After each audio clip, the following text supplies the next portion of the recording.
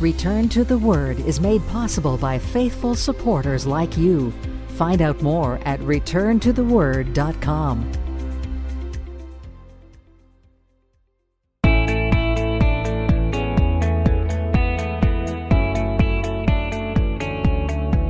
Welcome to another edition of Return to the Word Radio with Bible teacher Mark Fontecchio. Advancing the message of God's amazing grace through the teaching of God's Word. And now with today's message, here is our teacher. As we look to Acts chapter 13, I am reminded of a snapshot from history from the year 1982. Now, despite being underneath communist control, Billy Graham had actually received permission to speak in Czechoslovakia. It was actually televised back then for the world to see. And the announcer explained that they had been forbidden by the authorities to meet in a building. They could not meet in a public arena at all, and absolutely no advertising of this event would be allowed. They were forced to meet in a forest in the wintertime with several feet of snow on the ground. The camera showed the picture, it showed the scene, and at first no one could be seen at all. It looked like an empty forest. But then as the camera moved ever so slowly, the trees, they seemed to be moving. People came walking through the snow to this meeting place, through the trees. And then the camera, it focused on a little road that was nearby, and it was actually just littered with people. You started to see the outline of people coming out to hear the Word of God. And before too long, even though it was behind closed door in this communist country, there was people everywhere, standing in the snow, ready to receive the Word of God. We come across a picture not unlike this in Acts chapter 13. Find yourself again in the text if you would. Paul and Barnabas had made their way through the mountains, making their way to Antioch in Pisidia, where Paul had told the synagogue, think back a couple of weeks, that the same God that had been working throughout the history of the Hebrew people had fulfilled the promise of the Messiah. Looking first at verses 42 and 43 in our text, where we see a couple of things taking place here. The first reaction of the people of this synagogue to the gospel message, it was pretty good at first. Verse 42, it gives us the image of the service ending. And the translations, they differ a little bit here, but not everyone was equally impressed with the gospel message. Some of the people wanted more of this teaching about grace. They wanted Paul to preach the same message the next Sabbath. Notice the wording. The people begged. They wanted to hear more about the gospel of Christ, more about the words of life. They were not used to this. They were used to hearing the Old Testament laws of Moses. They were used to hearing the Jewish traditions, all the rules, all the legalism. But they weren't used to hearing the words of God's grace, God's love, God's free offer of redemption in Jesus Christ. So verse 43, it gives us the impression that once Barnabas and Paul had gone outside, once they left the synagogue, then some of the Jews and proselytes followed Paul and Barnabas. These would have been the Gentiles who had fully converted to the Jewish faith. Many of the Jews, they wanted to know more. The proselytes wanted to know more. So far, so good, right? I mean, you would be happy with this. The people followed them, and Paul and Barnabas persuaded them to continue in the grace of God, to keep their minds and hearts receptive to the grace of God. Now, hear me on this point. In order to continue in the grace of God, you must first what? Experience the grace of God. Meaning, this implies that some of the people now following them had already placed their faith in Jesus Christ for salvation.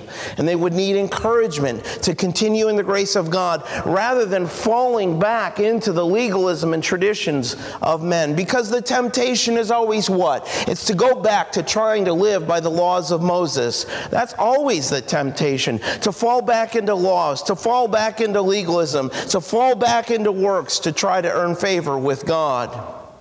You see, a messenger of God's grace had shown up in town, and people were starving to hear more. Now try to understand why the people were so excited. Week after week, what did they hear? They were taught the Old Testament scriptures. But you see, there was always a missing piece. That missing piece was Jesus Christ. And Luke tells us the people begged to hear more about this, about what Paul had preached to them. Remember the message from the text before this. Paul had told them in verse 17, God is sovereign.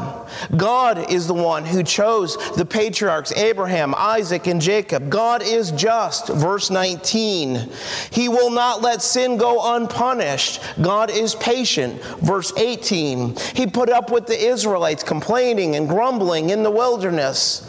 God leads His people, Paul said. And he said, God protects the people and He guides them. He is the God of salvation. God delivers His people with an uplifted arm. He brought them out of Egypt, verse 17.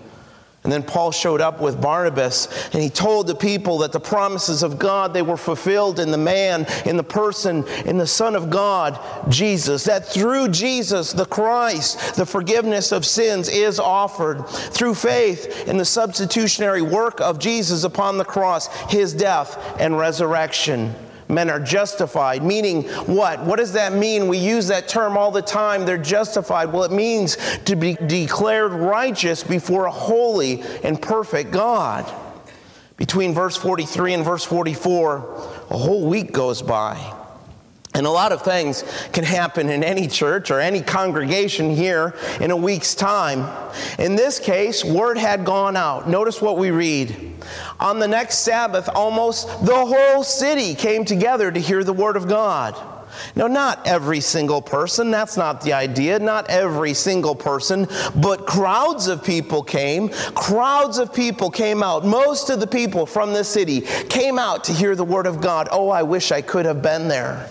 I wish we saw this same type of passion today for the gospel of grace. I wish we saw this.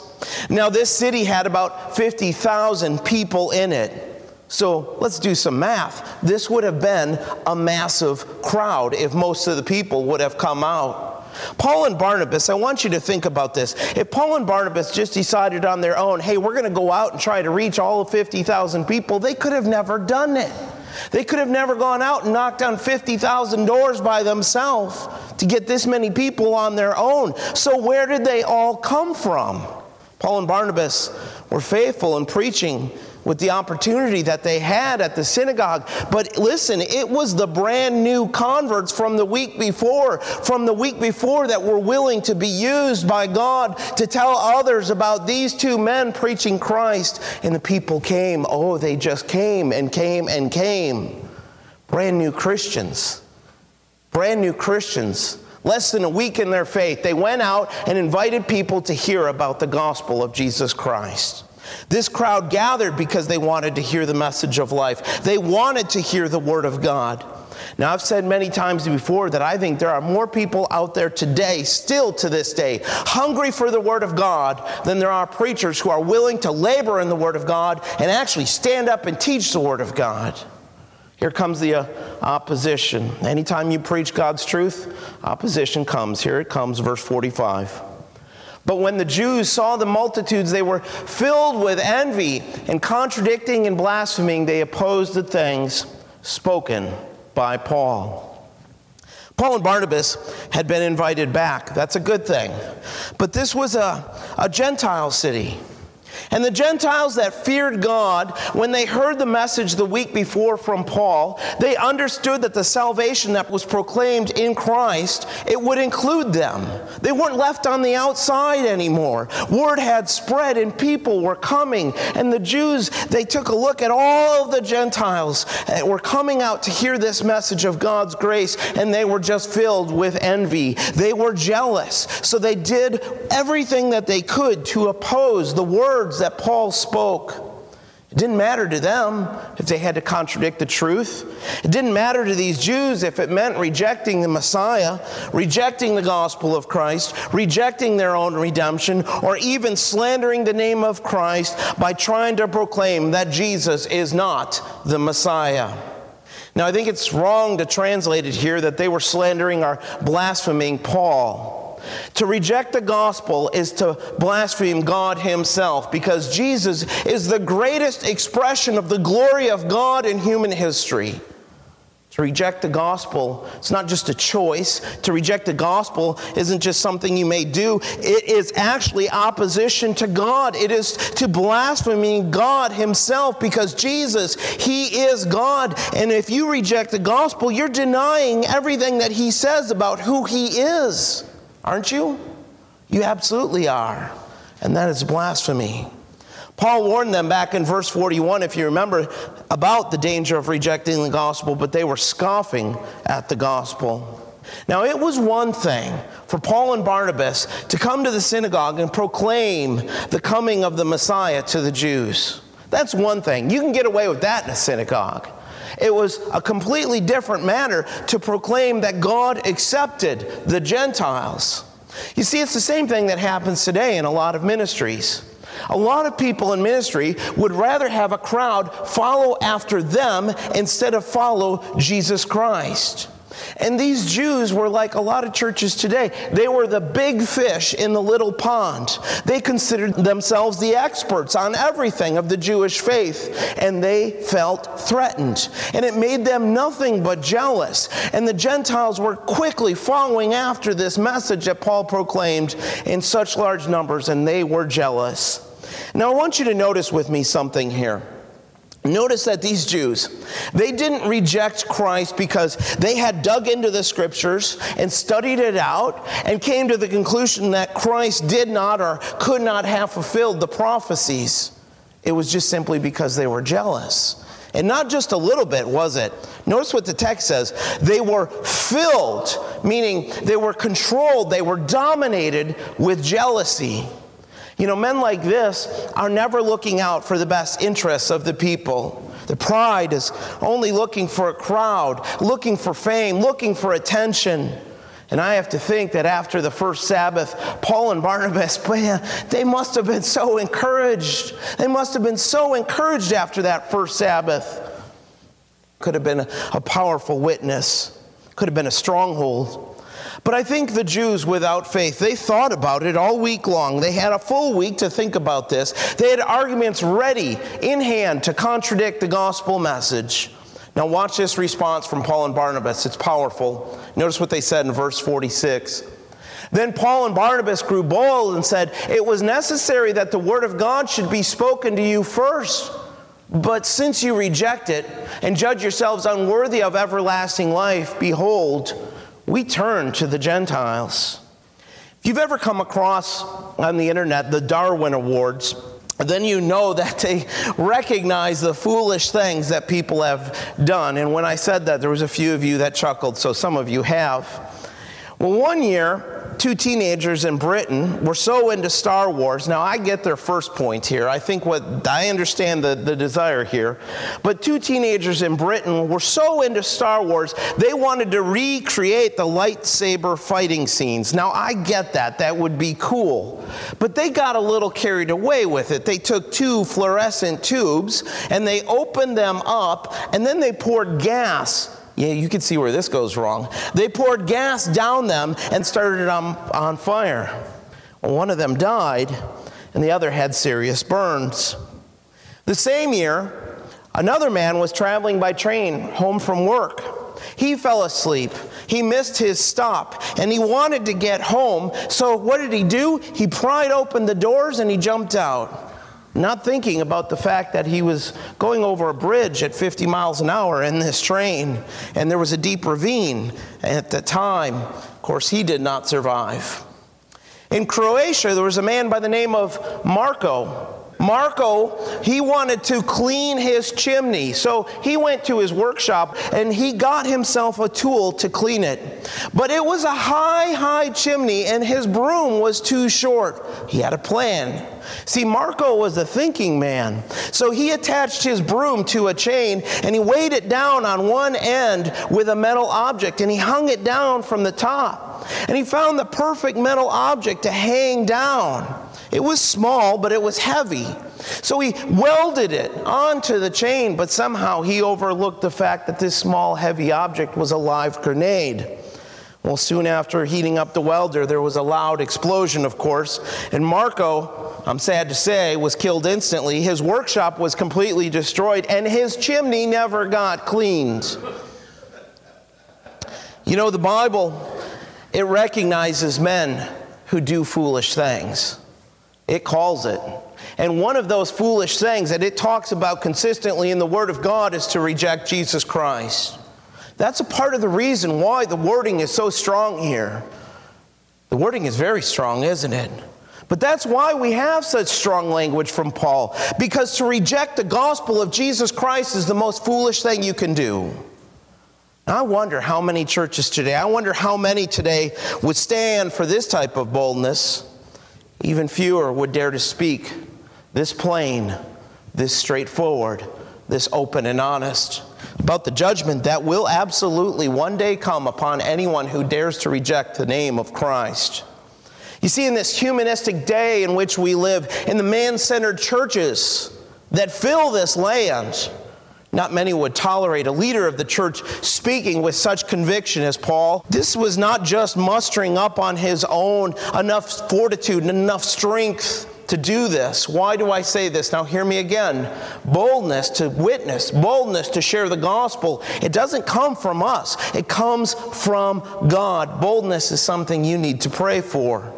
Paul is one that asked for prayer on this. He told the church at Ephesus to pray for him that he may open his mouth boldly to make known the mystery of the gospel.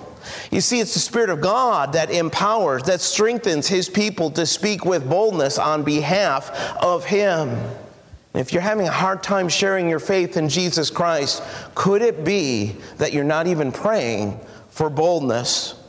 And you see, when God inspires such a man to speak the words of the gospel with power, with conviction, and with boldness, men that argue against it, what are they doing? They're not just fighting amongst themselves, they're fighting with God. And that is what we have here. Now, first, Paul told them in verse 46 that it was necessary that the word of God was spoken to the Jews first. Why, Paul? Why is it necessary? Well, Paul's teaching before this, from the week before, answers this question. The gospel to the Jews first. Why? Because Jesus is the Messiah who fulfilled God's promises to the Jewish people. But Paul, he wouldn't waste his efforts on those that rejected Christ. Paul turned to those who were receptive of the gospel of Christ. The Jews in Antioch, they had rejected the eternal life that is only found through Jesus Christ. Now allow the Word of God, allow this passage to speak for itself. Notice the reason the Jews were judged unworthy of everlasting life. It is because they rejected the message of eternal life in Christ. In other words, what did they do? They brought the verdict on themselves. They brought the judgment on themselves. It should make you think of the words of John 3 where Jesus said, "He who believes in him is not condemned, but he who does not believe is" what? Condemned already, right? Because why? He has not believed in the name of the only begotten Son of God.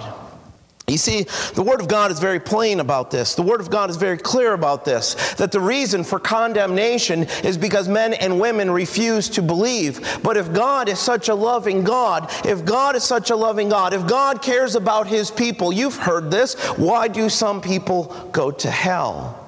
You've thought this. You've wondered this. Why don't all people belong to Jesus Christ?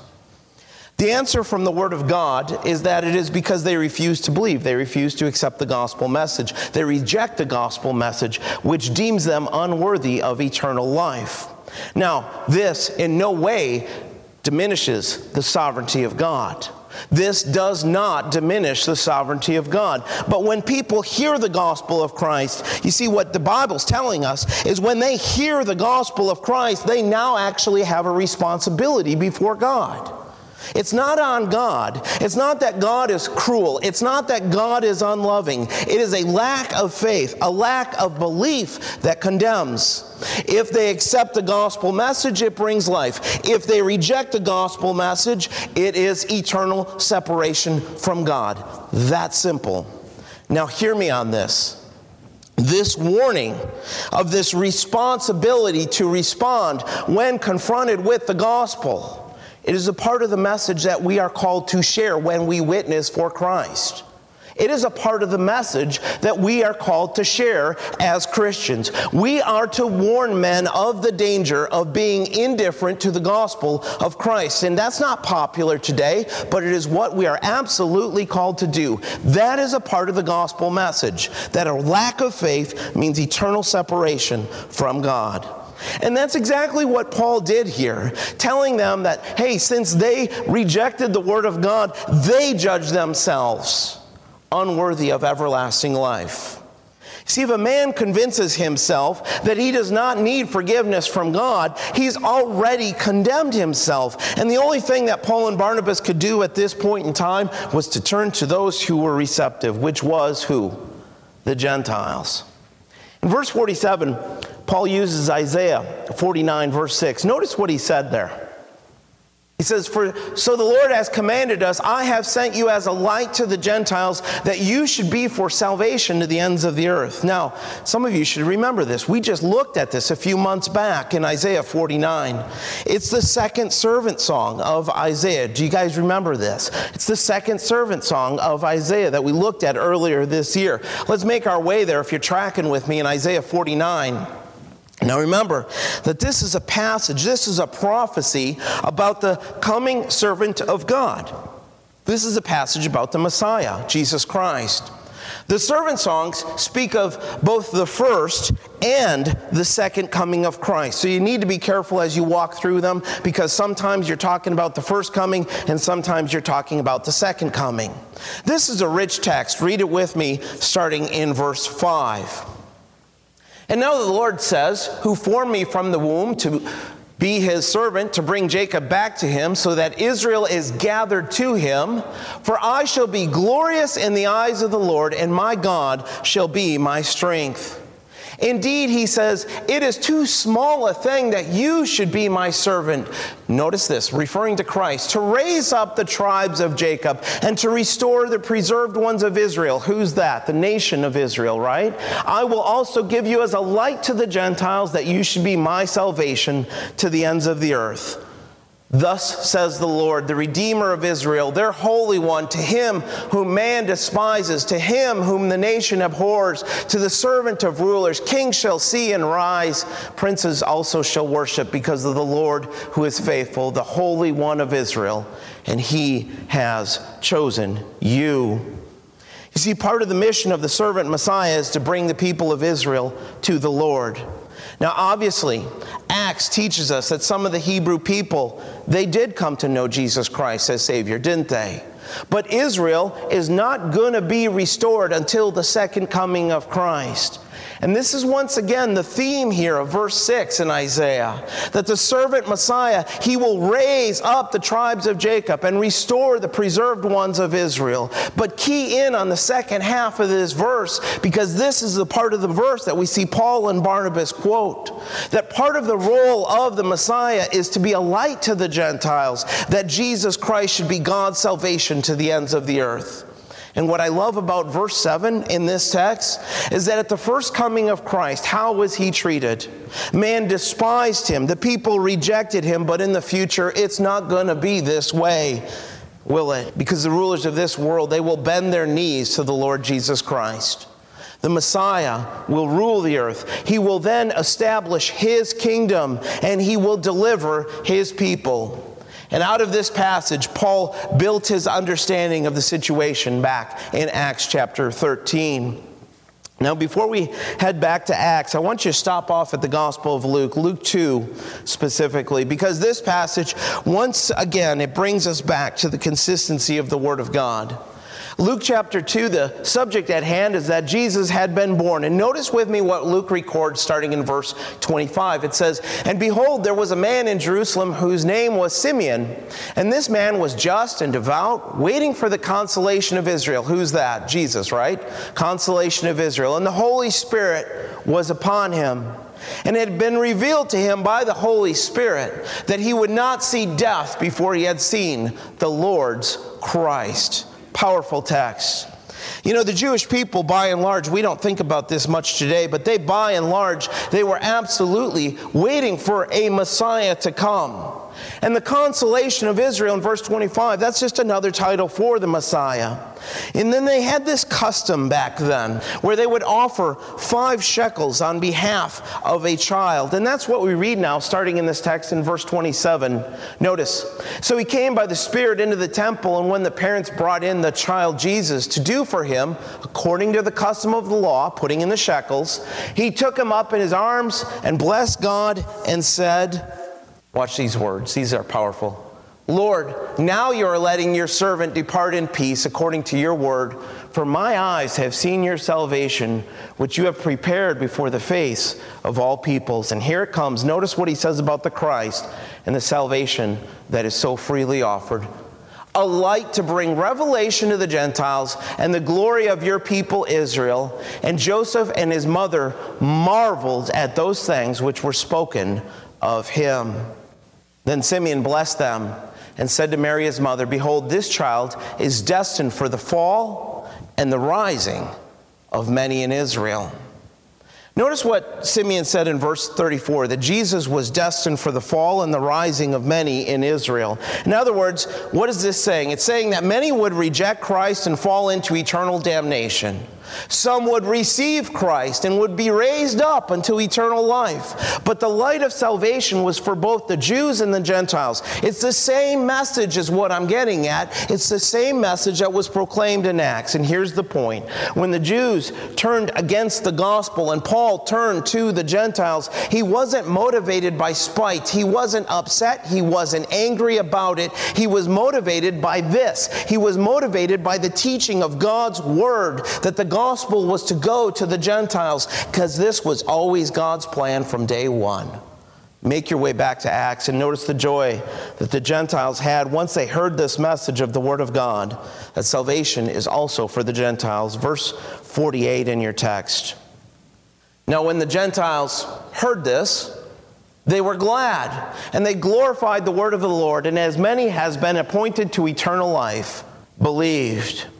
Now, it is amazing to me as you study the book of Acts, how many times do you see this? That the Apostle Paul, he continued to preach to the Jews first, and how many times you see him over and over again reject the gospel message. But he didn't give up, did he?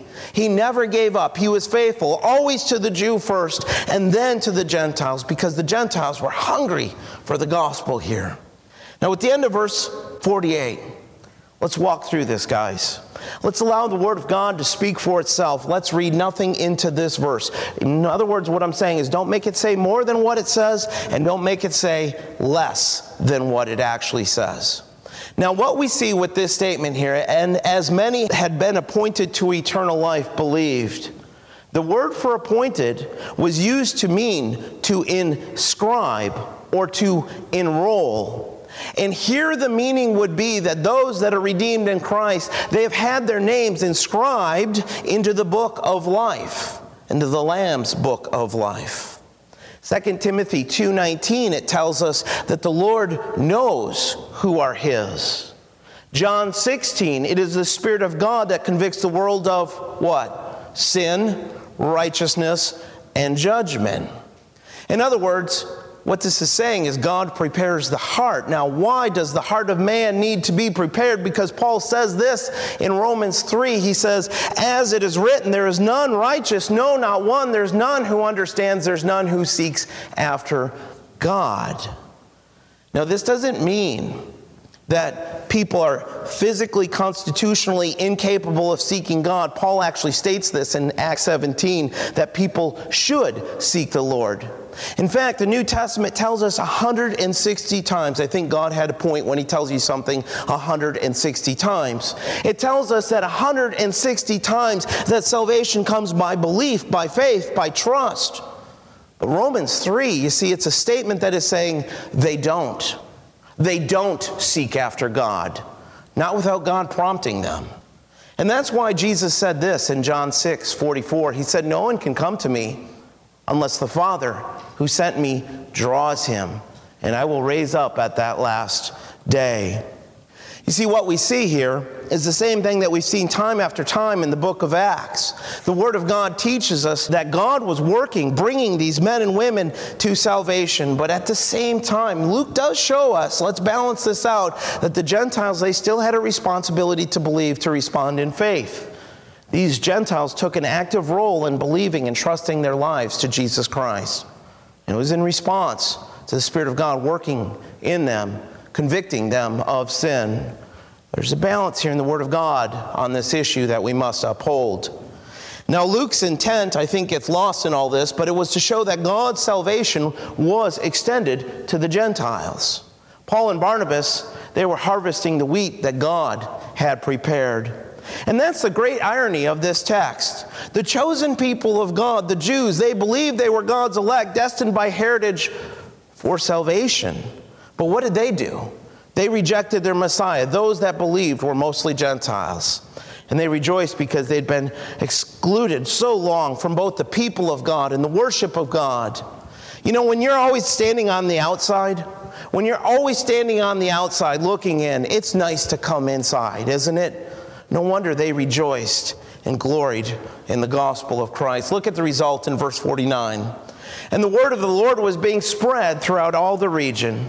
This region was being turned upside down for Jesus Christ because Paul preached the gospel of Jesus Christ. There is power in the Word of God. Take confidence in the power of the Word of God. But when the Word of God flourishes, so does the opposition from Satan every single time. Take a look at verse 50. But the Jews stirred up the devout and prominent women and the chief men of the city, raised up persecution against Paul and Barnabas, and expelled them from their region.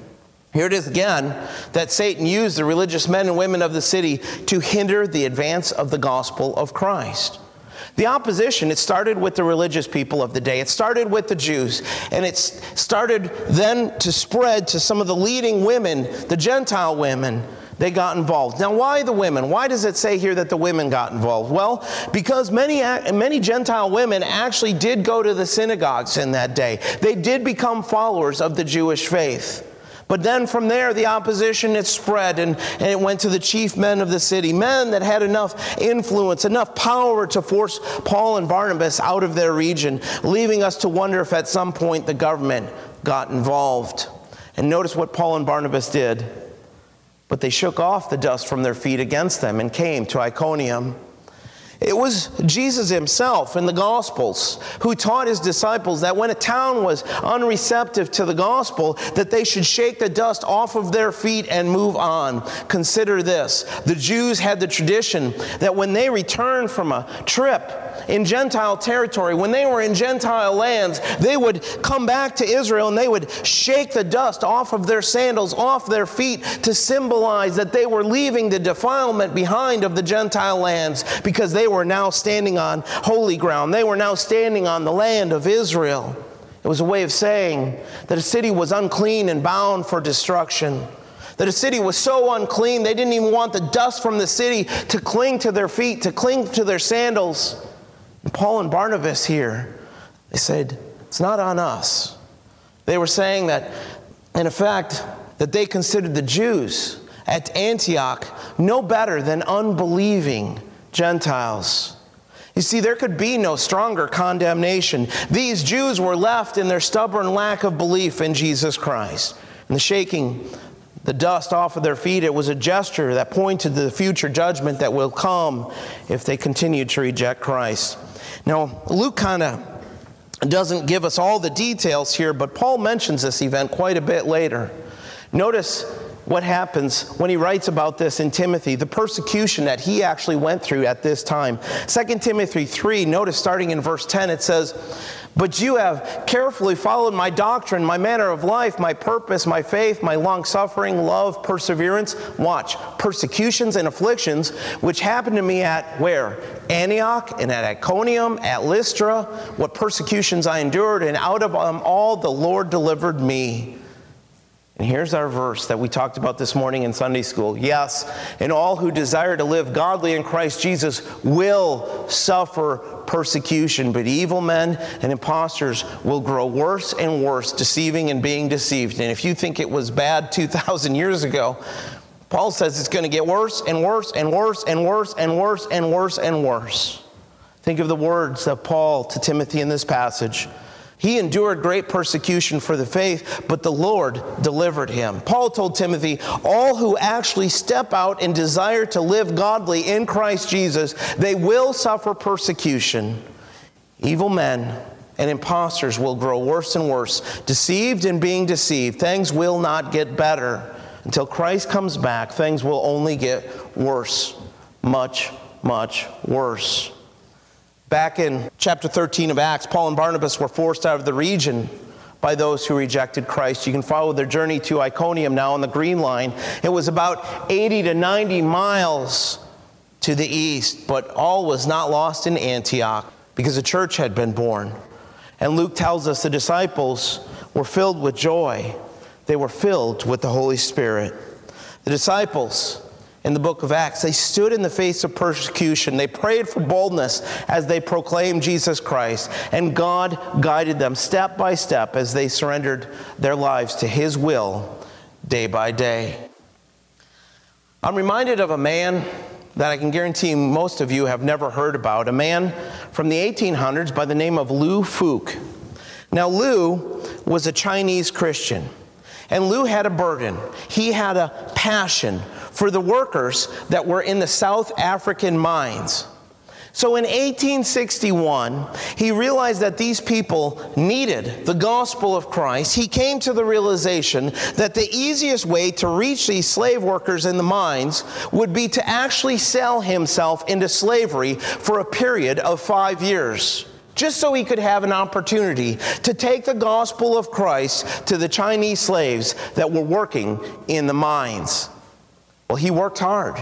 He suffered as a slave, and he preached and he shared Jesus Christ to those that worked in the mines. Now, before his 5 years were up, Lü died, but not before he actually saw 200 slave miners receive Jesus Christ as Savior. In fact, the work became so effective there that a church in this slave colony in South Africa, a church was established that was actually sending missionaries back to China. You see, here was a man who lived out his love for the Lord. Here was a man that saw the need of slaves and was willing to give up his freedoms to sell himself into slavery, so that slaves in these African mines could hear the gospel of Christ. He gave up his life in this world in the exchange for the eternal life of 200. But how? How? What motivates such a man? Him you've heard about, probably most of you anyways. Consider Hudson Taylor. Hudson Taylor, of course, spending most of his life in the 1800s. He was the founder and director of the China Inland Mission. And the stress that he lived under was incredible, living in China in the 1800s, while still the whole time trying to recruit workers back in England. He saw his missionaries that were underneath him deal with persecution, many to the point of laying down their lives for the gospel. And shortly after sending his children back to England because it was too dangerous in China, he saw his young wife and their newborn son die. But somehow, the entire time, he remained calm. Somehow, he remained peaceful, full of faith. And his passion to reach others, it just engulfed people around him. And at his death, after his life, his mission agency had included 205 mission stations in China with more than 800 missionaries and 150,000 Chinese Christians. But how did he do it? One of his friends wrote this. He said, he dwelt in Christ. He drew upon His being. He drew upon His resources. And this he did with an attitude of faith as simple as it was continuous. It was the true abiding in Jesus Christ of John 15. You guys remember the text. What did Jesus tell the disciples? He said, I am the vine, you are the branches. He who abides in me and I in him bears much fruit. For without me you can do what? Nothing. And a little later on he said this. He said, by this my Father is glorified, that you bear much fruit, so you will be my disciples. See, if you're redeemed by the blood of the Lamb, if you're a believer in Jesus Christ, if you've been saved by faith, your purpose is to not live for yourself. Your purpose is to live for the glory of God. And let me suggest to you that this is an important principle. There is a difference in the Word of God between being a believer and a disciple of Christ. I don't believe they're the same. A believer is redeemed by faith in the blood of the Lamb, but a disciple moves further, having learned to abide in Jesus Christ, to rest in Him, to rest in His Word, to live in Jesus Christ, and to depend on Christ, to live for His glory, to ask the question, friends, what is God calling me to do? How should I serve? How should I live for His glory? What can I do as a believer in Jesus Christ to encourage others in the faith? What can I do to help the mission of the Church of Jesus Christ? What can I do to make sure that others know about the Lord Jesus Christ? Praying for one another, making the time to be faithful to the assembly of the saints, and most importantly, getting our eyes off of ourselves and onto the Savior, the author and finisher of our faith. See, joy begins when you learn to live for the Savior, Jesus Christ. Find His joy by learning to live in His love, by learning to live by His Word. Amen? Return to the Word Ministries is committed to teaching the full counsel of God's Word and the gospel of Jesus Christ. For more about our ministry, please visit returntotheword.com. Return to the Word is a faith ministry. This means we freely distribute the teaching of the Word of God over the air and online. We do this without charge. If you feel led to support the ministry with a donation to help cover these costs, you may do so on our website, returntotheword.com, or by mailing a donation to Return to the Word, P.O. Box 879259, Wasilla, Alaska 99687. Thanks for listening, and we pray that the Word of God will be a lamp unto your feet and a light unto your path. Join us next time for another edition of Return